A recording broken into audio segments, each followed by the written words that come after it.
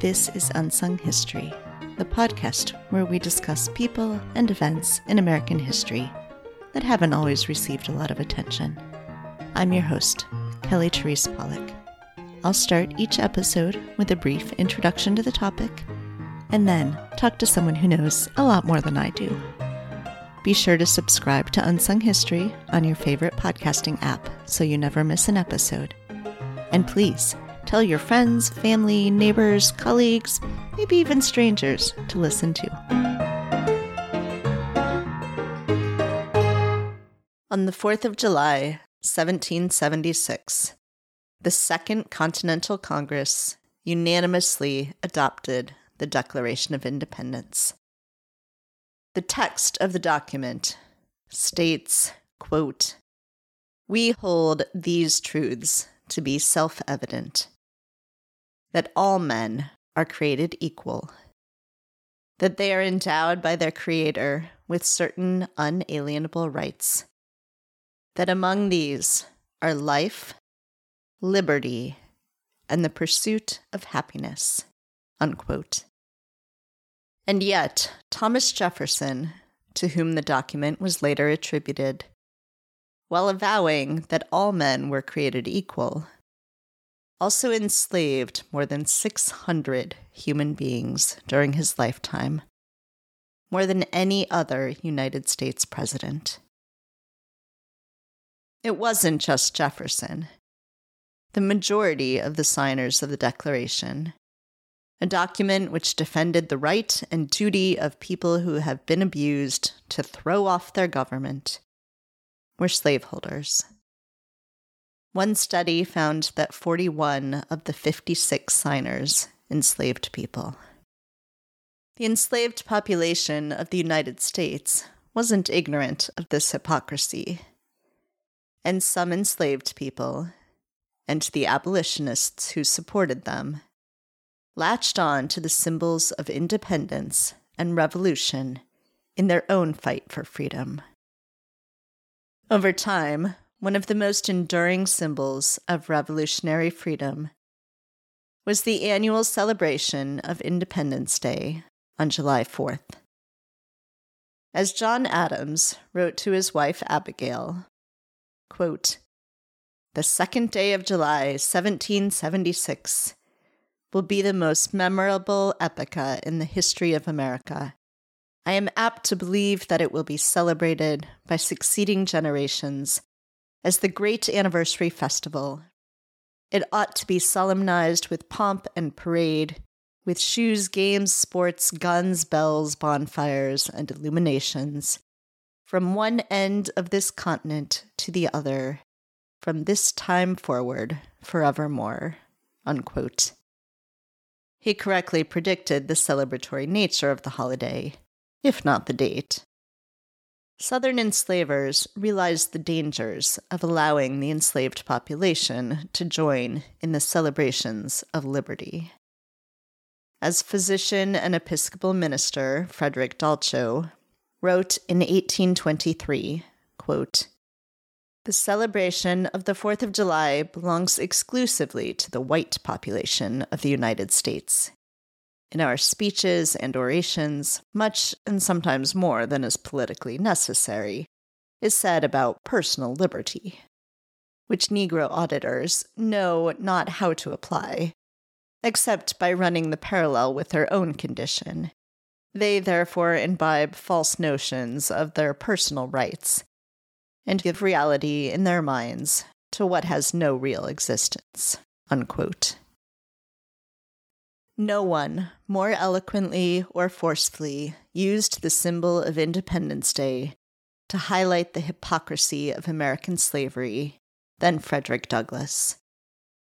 Born into slavery in Maryland in 1818, by 1852, Douglass had escaped to the North and was one of the leading orators of the abolition movement. On July 5th, 1852, at a meeting organized by the Rochester Ladies Anti-Slavery Society in Corinthian Hall, he delivered a fiery address that would become known as his What to the Slave is the 4th of July speech, in which he recognized the righteous principles on which the country was founded, while pointing out how very far from those ideals the country was, especially as experienced by the enslaved population. Although many of the early abolitionists, especially the white abolitionists, had been pacifists who hoped to convince people that slavery was wrong through moral arguments, by the middle of the 19th century, more abolitionists were recognizing that violence may be needed to end slavery, in much the same way that violence was needed for the colonies to achieve independence from Great Britain. On July 4th, 1859, white abolitionist John Brown dictated a Declaration of Liberty by the representatives of the slave population of the United States of America, which his son, Owen, wrote out on sheets of paper that were then pasted onto a long cloth to create a scroll. In direct reference to the Declaration of Independence, Brown declared, quote, "We hold these truths to be self-evident, that all men are created equal, that they are endowed by their Creator with certain unalienable rights, that among these are life, liberty, and the pursuit of happiness, that nature hath freely given to all men a full supply of air, water, and land for their sustenance and mutual happiness, that no man has the right to deprive his fellow man of these inherent rights, except in punishment of crime." Unquote. With this document, Brown justified the right and duty of enslaved people to rise up against their enslavers. On October 16th, 1859, Brown, with an army he had organized of 22 men, including 5 black men and 3 of Brown's sons, raided a federal armory in Harper's Ferry, a town in what was then Virginia, now part of West Virginia. Brown and his followers hoped to begin a nationwide armed revolt of enslaved people, and thus abolish the institution of slavery. Instead, by the next morning, Brown's men were surrounded. And on October 19th, when Brown refused to surrender, U.S. Marines attacked, killing 10 of the men, including 2 of Brown's sons. Brown was tried for treason and murder and found guilty. Before his execution in December 1859, Brown slipped a note to a guard, which read, quote, "I, John Brown, am now quite certain that the crimes of this guilty land will never be purged away but with blood." Unquote. He was, of course, correct. While the raid was immediately unsuccessful, it precipitated the Civil War, as both Northerners and Southerners increasingly realized that war could not be avoided. As we've previously discussed on this podcast, African Americans, both freeborn and formerly enslaved, rushed to join the fighting on behalf of the Union Army, believing still in the country's founding promise. Joining me now is historian Dr. Matthew Clavin, professor of history at the University of Houston, and author of Symbols of Freedom: Slavery and Resistance Before the Civil War. First, though, here's my friend, Chicago actor Anthony C. Brown, reading excerpts from Frederick Douglass's What to the Slave is the 4th of July speech. We only have time for a small segment of the speech, but I urge you to read the whole thing, which I will link to in the show notes. Fellow citizens, pardon me. Allow me to ask, why am I called upon to speak here today? What have I or those I represent to do with your national independence? Are the great principles of political freedom and of natural justice embodied in that Declaration of Independence extended to us? And am I, therefore, called upon to bring our humble offering to the national altar and to confess the benefits and express devout gratitude for the blessings resulting from your independence to us? I am not included within the pale of glorious anniversary. Your high independence only reveals the immeasurable distance between us. The blessings in which you this day rejoice are not enjoyed in common. The rich inheritance of justice, liberty, prosperity, and independence bequeathed by your fathers is shared by you, not by me. The sunlight that brought light and healing to you has brought stripes and death to me. This 4th July is yours, not mine.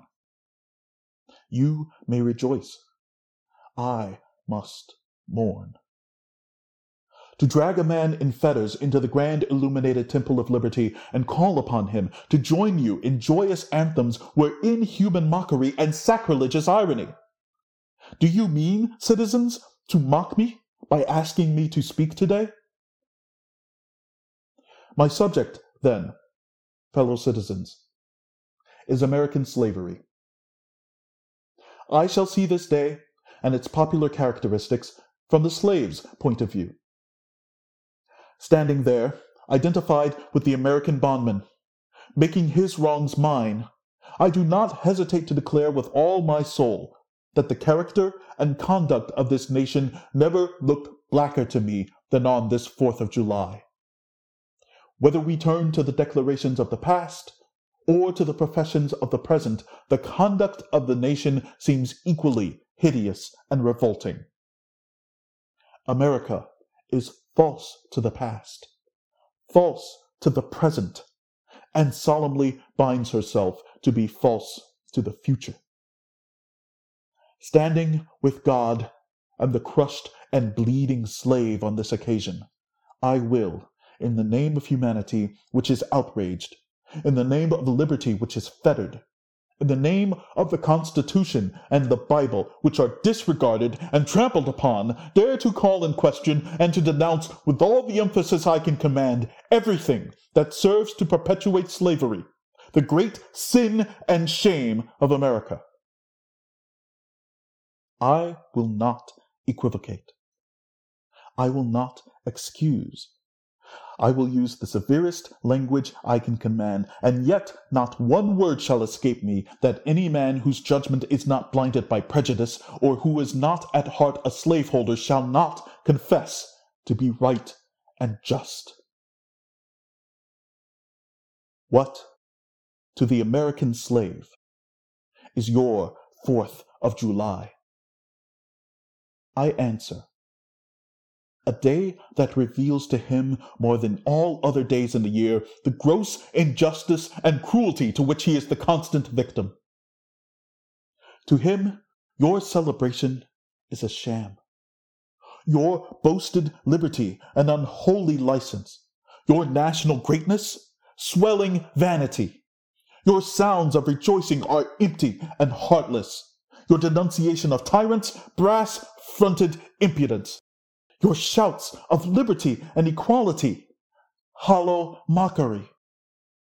Your prayers and hymns, your sermons and thanksgivings, with all your religious parade and solemnity, are to him mere bombast, fraud, deception, impiety, and hypocrisy. A thin veil to cover up crimes which would disgrace a nation of savages.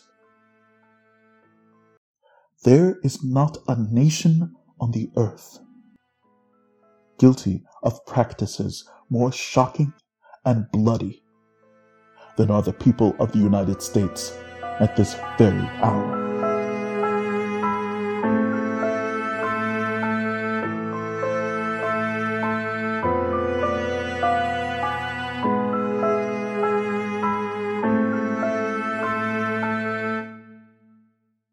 Matt. Thanks so much for joining me today. Thanks for having me. I very much appreciate it. Yes, I really enjoyed your book. So I'm excited to get to talk to you about this. I want to hear, this is not your first book. You've written several books. I want to hear a little bit about why you decided to write this one. What inspired this particular topic? As I do this over the years, as I become more of a veteran professional historian, is one thing I love to tell students from the undergrad level to graduate level. I always tell them, and they never listen to me, but to always write a source-driven paper. You can have the greatest idea, and I've had many great ideas for articles and books. And then when I try to find the evidence, it's either not out there, or it's too expensive to get access to, or it's very difficult. It can make your life very difficult. So what I've always tried to do, and I know it sounds corny, but I see myself as almost just like a vehicle, as a vessel to tell these stories. So what really happens most of the time is I just come across something in a library, on microfilm, in an archive, and then the light bulb goes off. And I'm like, well, is there more on this information? Is there more examples of this? Are these accessible? Can I get to the New York Public Library? Can I get to the Antiquarian Society? And then if that all works out, then you're like, oh my goodness, then all the sources, like I said, then I just become the vessel to tell this story. So this book in particular was years ago, and I'm from Baltimore, and just kind of came across a newspaper article one day of anywhere between 50 and 75 slaves tried to escape from southern Maryland to Pennsylvania to cross the Mason-Dixon line to become free. They did this armed over the 4th of July weekend in 1845. And again, a bell goes off like, okay, so they're doing this on 4th of July weekend. Does this have anything to do with the 4th of July? And of course, the Southern newspapers made no mention of the coincidence. They just, matter-of-factly, they ran away on the 5th of July, et cetera, et cetera. You read the Northern newspapers, the abolition newspapers, and they do things like call these runaways the, quote, disciples of the Declaration. And they say they must be inspired. And so that incident on its own doesn't really prove much of anything. But since that time, I've done tons of research and found that many slaves escaped intentionally on the 4th of July. So that's where it all started. And ever since then, I've just been fascinated with how enslaved people, how their allies, early to mid-19th century, were very enamored with the symbols of freedom. The 4th of July, the American flag, the bald eagle, all that stuff. And it just became a book that was very easy for me to write. So let's talk a little bit about sources then. You've got these newspaper articles from the time, and you're looking at kind of a stretch of time, because since you're looking at symbols, you're not looking at just one event, but rather lots of events. So what are the kinds of sources then that you were digging into, that you were looking at, that you were examining?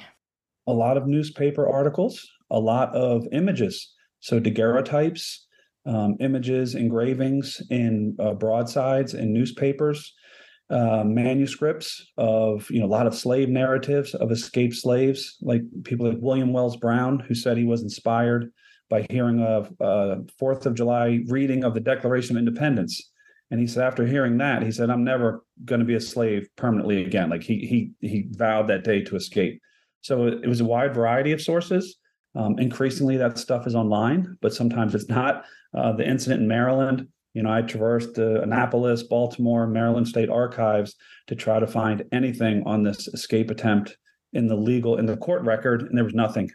In fact, it was rather curious that in the summer of 1845, there was like a gap at the archives of where there would be, some sort of accounting of what happened to these fugitive slave rebels. So it's a lot of different sources, and the book looks at between the time period from the end of the War of 1812, what we call the era of good feelings, supernationalism, super patriotism, all the way through the start of the Civil War.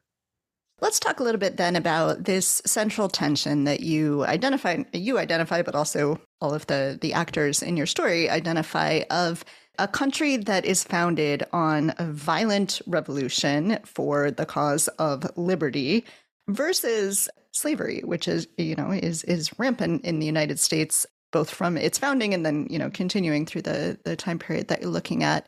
So how does this tension kind of play out in these sources that you're looking at? What are the kinds of discussions that people are having around that? Well, from the northern, or more accurately, the anti-slavery perspective, and they share the same view as enslaved people all across the South. It's double-sided. So on one side, all of this talk about freedom and democracy and equality, it's insulting to them. They think that slave owners, slavery's supporters, they make a mockery of freedom. I mean, I got to tell you, I lived in Washington, D.C., went to grad school there, and I have been many times to the corner of where there was a very famous slave market, within can't throw a football, but it's a couple hundred yards from the U.S. Capitol. And for years, this was just this historic, I mean, everyone knew about this huge slave market. It's where Solomon Northup was imprisoned for a time. And these sons of guns who ran the slave market, they hung this huge U.S. flag atop their market. And so for slaves being traded, slaves living in the district, anti-slavery people living in the district, visitors from the North, congressmen, they'd come to the district, and this was so insulting. It was just painful to see what was happening to this beautiful symbol of American freedom. And so on one hand, they're very critical, they're angry, they complain, just dissent everywhere, that these symbols are being just so disrespected and abused by pro-slavery forces. But the other side of the coin is they interpret, and I'm talking about enslaved people here and that small group of abolitionists who are willing to help them. I mean, they over time, they interpret the Declaration, they interpret founding ideas, they really interpret Patrick Henry's, cry of liberty or death. They interpret it literally. And so the two terms that I've come up with is, most Americans, Northern and Southern, they have like this rhetorical nationalism. Rhetorically, all men are created equal. Rhetorically, give me liberty or give me death. But they don't really mean it. It's a cool, fancy symbol, slogan. But for enslaved people, and this is what really excites me about the book and made me, produce this thing way quicker than I thought I would, because I couldn't stop. But to hear an enslaved person as they're escaping to freedom, and they have a gunfight or a fist, hand-to-hand combat with someone who's trying to capture them, and they're crying out liberty or death. Like, that's the real deal. And I call these people Black Patrick Henrys. And I am always thinking, like, I'm sure the original the white Patrick Henry never intended, his cry to be used like this, as he was a Southern slave owner. So the bottom line is, enslaved people, their allies, they don't appreciate the rhetorical nationalism. They appreciate the original, what I call revolutionary nationalism, where to be a good, bona fide American citizen, you have to be willing to stand up to tyrants. You have to be willing to battle your oppressor. And oftentimes it reveals itself, in violent resistance. And slavery is a violent institution. And so slaves, their allies, they appreciate that we might have to fight, die, perhaps even kill to become free, just like the founding fathers did. So then let's talk a little bit about the transition that abolitionists go through. Right. So, it's well understood among the enslaved population that sometimes you have to violently rebel if you want to get away. But especially the white Northern abolitionists, for a long time are trying this nonviolent, right. Let's be peaceful, let's go for moral suasion.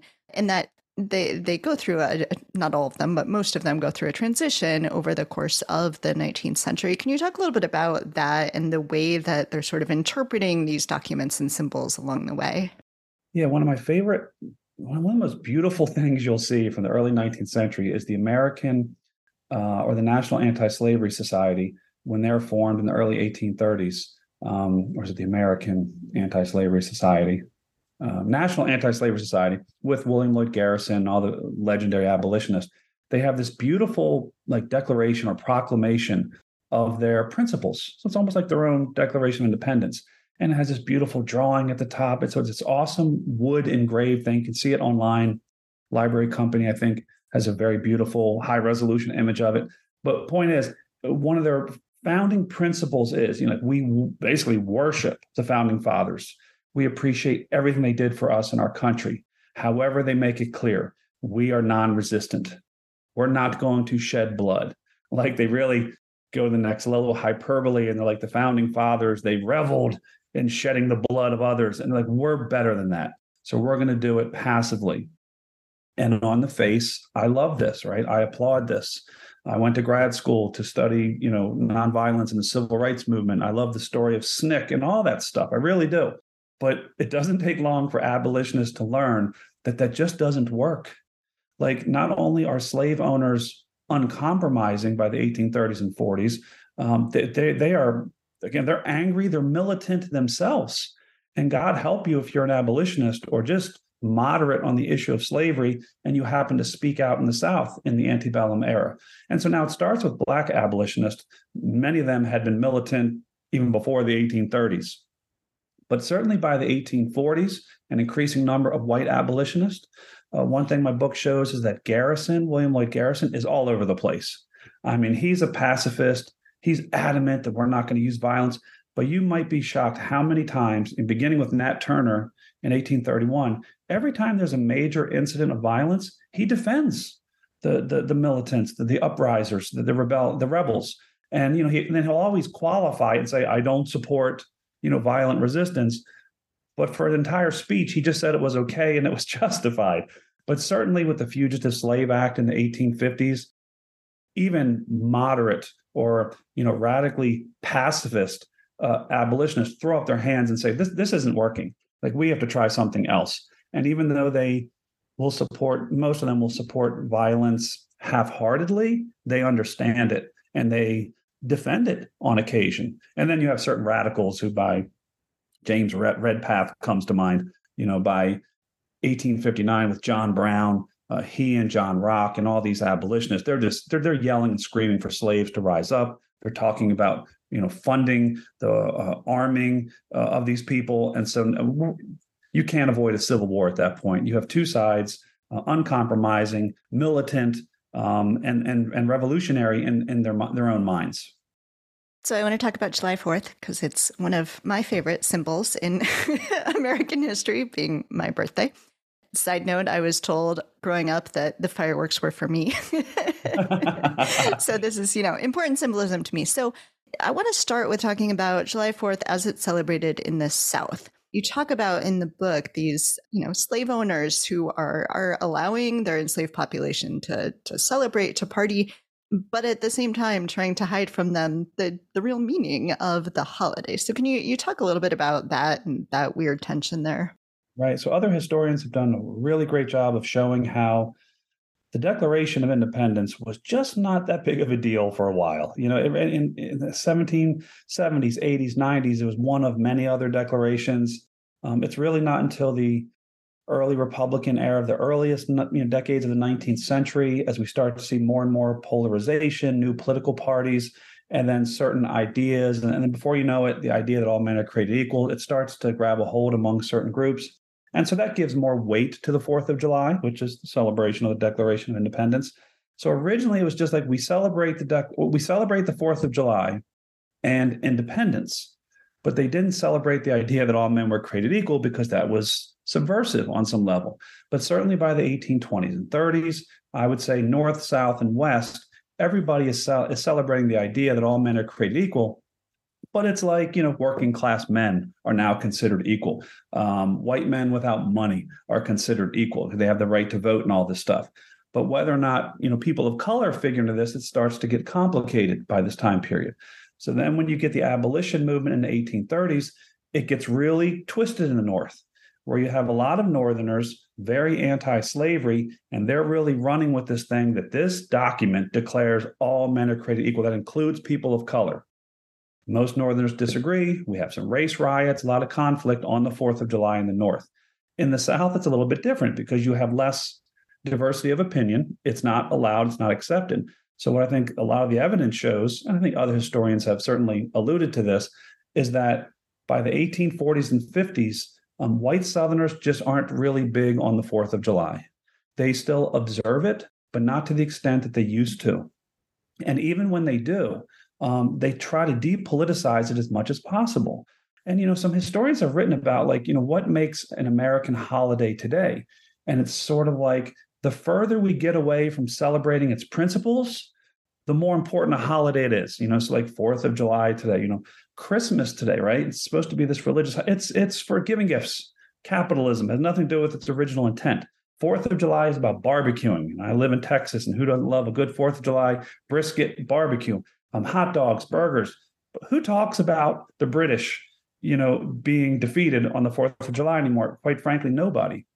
So in the white South, they start to just totally treat the 4th of July as an apolitical, social gathering, lots of food, drink, partying. But we don't want to read the Declaration of Independence. Slaves are among us. They don't need to be given any encouragement. And so you just see all these divides over the course of time before the Civil War, that Northerners and Southerners just view not just the world differently, but their nation differently. They view the holidays, the flag, the bald eagle, they view them differently. So then that brings us to Frederick Douglass and this incredible speech that he gives on July 5th, although, as you note, that's not necessarily subversive. It's just happened to be July 5th, about the meaning of July 4th to enslaved populations. So can you talk a little bit about that, sort of how did this speech come to be, and what's the impact of it? Because it really, it still resonates today. When I first got out of grad school, and we all lack confidence, and we're all scared to submit things to publishers because you never know. Writing that chapter was the scariest thing for me because I worship Frederick Douglass. Being from Baltimore, Maryland, used to walk the street that he grew up on, and it's just, he is an impressive figure, and so much has been written about him. But I knew I had to have a whole chapter on his speech because it is so profound intellectually. It's moving. It's an incredibly moving speech. But the way I see it is, Frederick Douglass, when he escapes from Maryland and he very quickly becomes this highly sought after recruit, if you will, of the abolition movement. He's so eloquent. He's so intelligent. He's physically imposing. And at first, he pretty much just follows the ideas, the ideology of people like William Lloyd Garrison, Wendell Phillips, the titans of the abolition movement. And one of the cardinal sort of rules of abolitionism, 1830s and 40s, is that the Constitution is I don't want to say despised, but they consider it a pro-slavery document that lacks their respect for sure. And everyone knows that in the 1850s, William Lloyd Garrison at one point burns the Constitution after one of his speeches on the 4th of July. So in general, most abolitionists, most white abolitionists, they have a love-hate, leaning towards hate relationship with the Constitution. They love the Declaration. It says all men are created equal. The Constitution seems to condone slavery. That being said, by the late 1840s, Douglass, following some other abolitionists, changes. He switches. And I tell students every semester, I'm not sure I agree with his interpretation, but I respect it because it's Frederick Douglass. But what he says is, the Constitution, it doesn't say that these people are enslaved. It doesn't use the word Negro. It doesn't use the word slavery. It gives African Americans who are held in captivity, it gives them personhood. And so then there's the 20-year clause about we can get rid of the slave trade. So it gives the federal government some anti-slavery powers. So by the 1850s, Frederick Douglass has changed, and he is defiant. He's basically forfeiting all of the goodwill he has built up with Northern abolitionists, and he's shunned. And so he has to, launch his own newspaper. He moves to Rochester and all sorts of stuff. And so what he wants to do is he wants to give this big speech where he explains his new point of view. And people don't understand. He's very heavily criticized. And so and it's really cool. He works with this Rochester Women's Sewing Club, and he's tight with all these middle-class white women in Rochester, and they're doing all the behind-the-scenes work, and they set it up for him. And I speak to you today with a sore throat, partly because I lecture all the time. He originally intends to give the speech 1 year, but he has laryngitis. So he has to delay it a whole year. So people are just dying. Like, what's he doing? What's he thinking? So finally, in Rochester, in a big arena, he gives a big theater. He gives this speech in which, it's shocking if you really read it closely. And if you haven't read all the secondary literature on it, you might miss it. It's so obvious. But he makes the most incredible case for American exceptionalism. And it's like, among a lot of people today, among a lot of historians, that idea is defunct. Like this idea that America is close to perfect and we're better than everybody else and everyone should want to emulate us. But man, you read Douglass's speech and it's exactly what he's saying. But he's not saying we're perfect. He's not saying everyone should follow us, but he says we have the potential. Like he says, we have all the ideas written on paper, i.e., Declaration of Independence.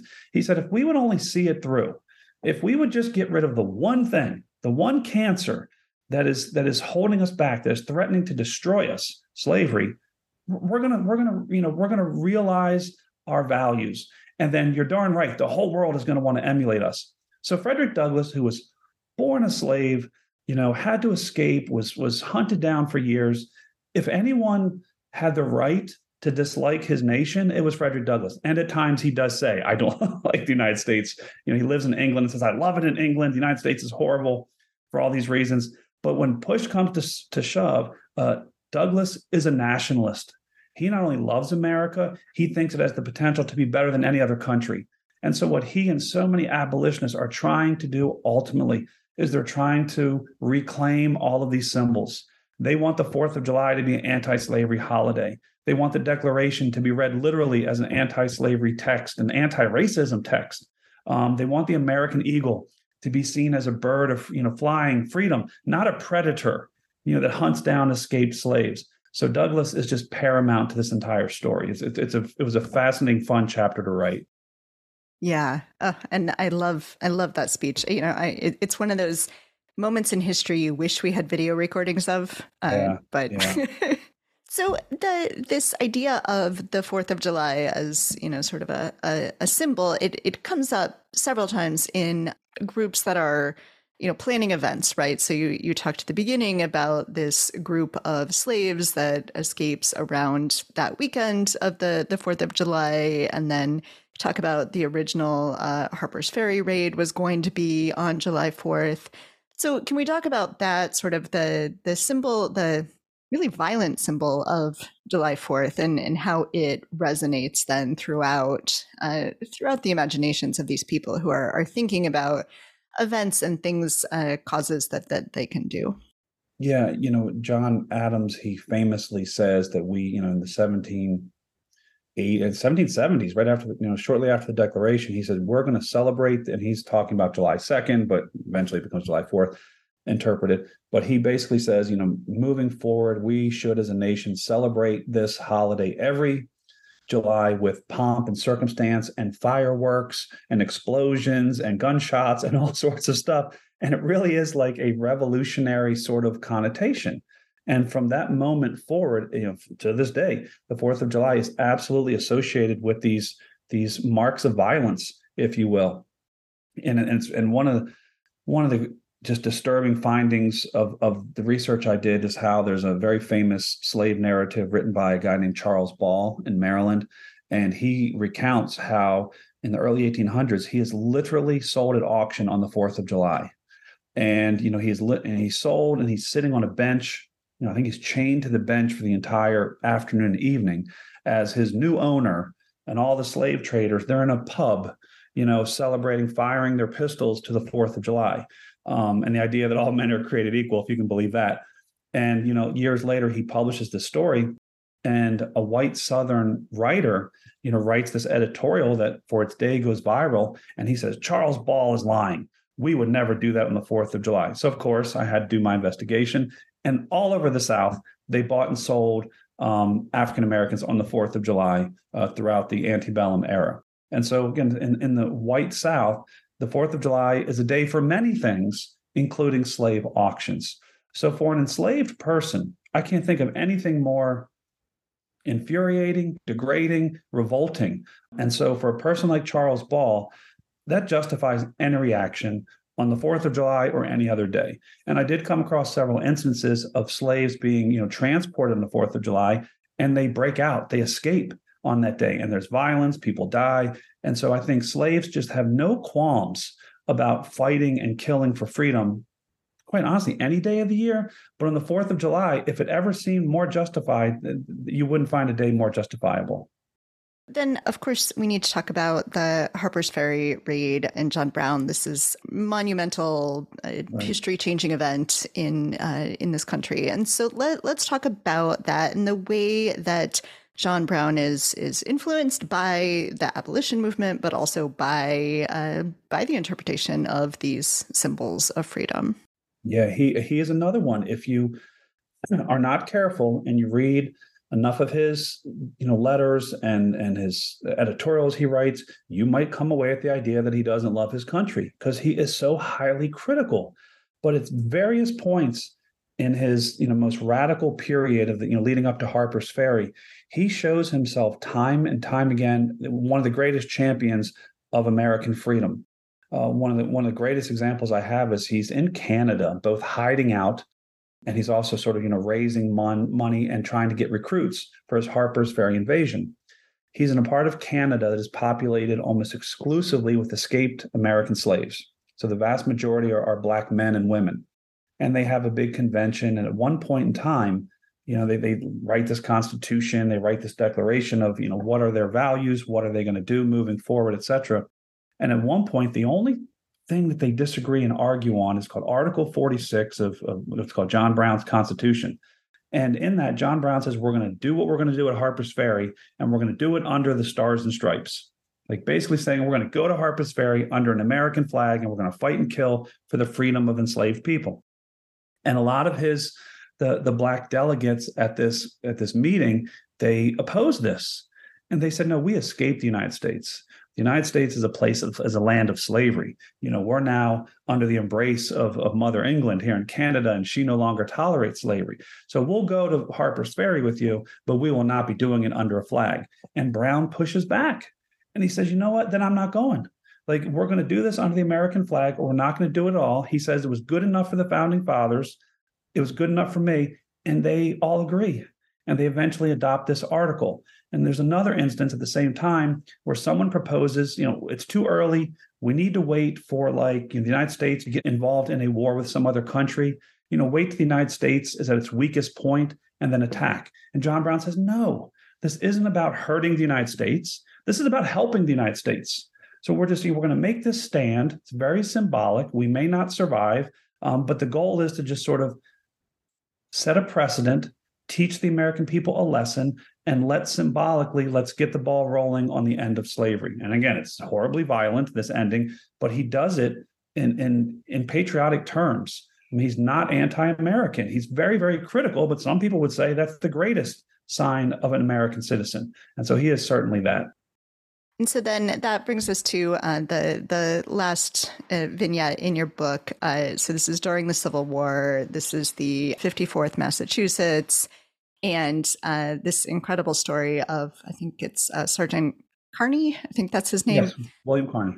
Picking up the flag and making sure that the flag, the United States flag, stays flying. So can you talk a little bit about that and the meaning of that? Well, I will tell you this much. I was an undergrad when that movie Glory came out. And probably seeing that very last scene, I was like, yep, I'm going to grad school. Like, very few history movies have ever spoken to me. But that one just was a game changer for me. It was, and it's interesting, there's always historical inaccuracies, but as far as Hollywood goes, Glory was very accurate. And they've actually, I have learned, used some of the quoted material is from the historical record that Matthew Broderick says, so it's really rooted in a true story. And there's nothing more heroic than a soldier in battle, not carrying a weapon, but carrying a flag into the face of the enemy and being shot down. I mean, it's like the greatest patriotic sacrifice. And what really happens in the Battle of Fort Wagner is this other man is holding the flag and he is shot down, and Kearney throws down his weapon, picks up the flag, and he refuses to let it touch the ground. And he takes a couple of bullets. He very famous, the United States loses to the Confederacy on that day. Well, so he's dragged or somehow carried back to a medical tent. And as they bring him into this tent, there's wounded Black and white soldiers, and they just applaud him. It's like this incredible patriotic interracial moment where it's like, okay, this is what this war is all about. It's not necessarily just about the Union anymore. It's about getting rid of this ugly institution of slavery. We have enslaved people fighting for us. Kearney may or may not have been an escaped slave. His father was. We're not sure how he actually became free, but he was a slave at some point in his life. And so this is the greatest for me. And I love the cover of the book because ultimately this is about African Americans. And today in American history, or today in the United States, there still is this way of thinking that African Americans are less patriotic, that they don't love their country as much as, well-to-do white Americans. And they point to NFL players kneeling down. They point to all these sort of protests over racism. They point, what's happened in Tennessee. We have people expelled because they're protesting all the gun violence and things of that nature. And they happen to be African-American politicians, and they're booted out of the legislature. And so there is this sort of thinking in the last decade or so that Black Americans aren't as patriotic. They don't love their country as much. Well, here is one of countless examples that they not only love their country, they may love it more than white Americans. And, I know enough African Americans who have served in the military. They fought in Vietnam. They fought in Persian Gulf. I mean, you could make the argument that African Americans, descendants of slaves, have little to no business fighting for the flag, dying for their country. But what I have seen, I think what the record shows, is they are more than willing to do more than their share of sacrifice. And certainly that's what William Carney represents. He could have very well stayed in the North, gone to Canada, and said, I'm done with the United States. No, instead he puts his life on the line, not just for the war effort, but literally for the flag. He would have died for it. And that's a very powerful moment in history. So please tell listeners how they can get this book, which I should mention is full of these images that we've talked about. Well, thank you. I don't really like the social media for my mental health and well-being. So Amazon, any major bookseller will have the book. New York University Press is the best press, and they sell it also. And thank you so much. I can tell you really read the book and appreciate the book, and it makes me feel great. Is there anything else you wanted to make sure we talk about? No, but happy birthday, upcoming birthday, and happy 4th of July. Thank you. Thank you. Very welcome.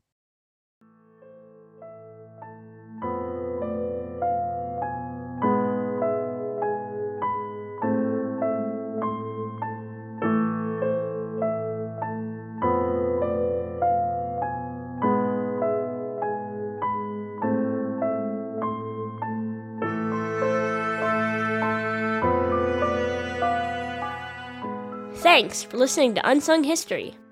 Please subscribe to Unsung History on your favorite podcasting app. You can find the sources used for this episode and a full episode transcript at unsunghistorypodcast.com. To the best of our knowledge, all audio and images used by Unsung History are in the public domain or are used with permission. You can find us on Twitter or Instagram at unsung__history or on Facebook at Unsung History Podcast.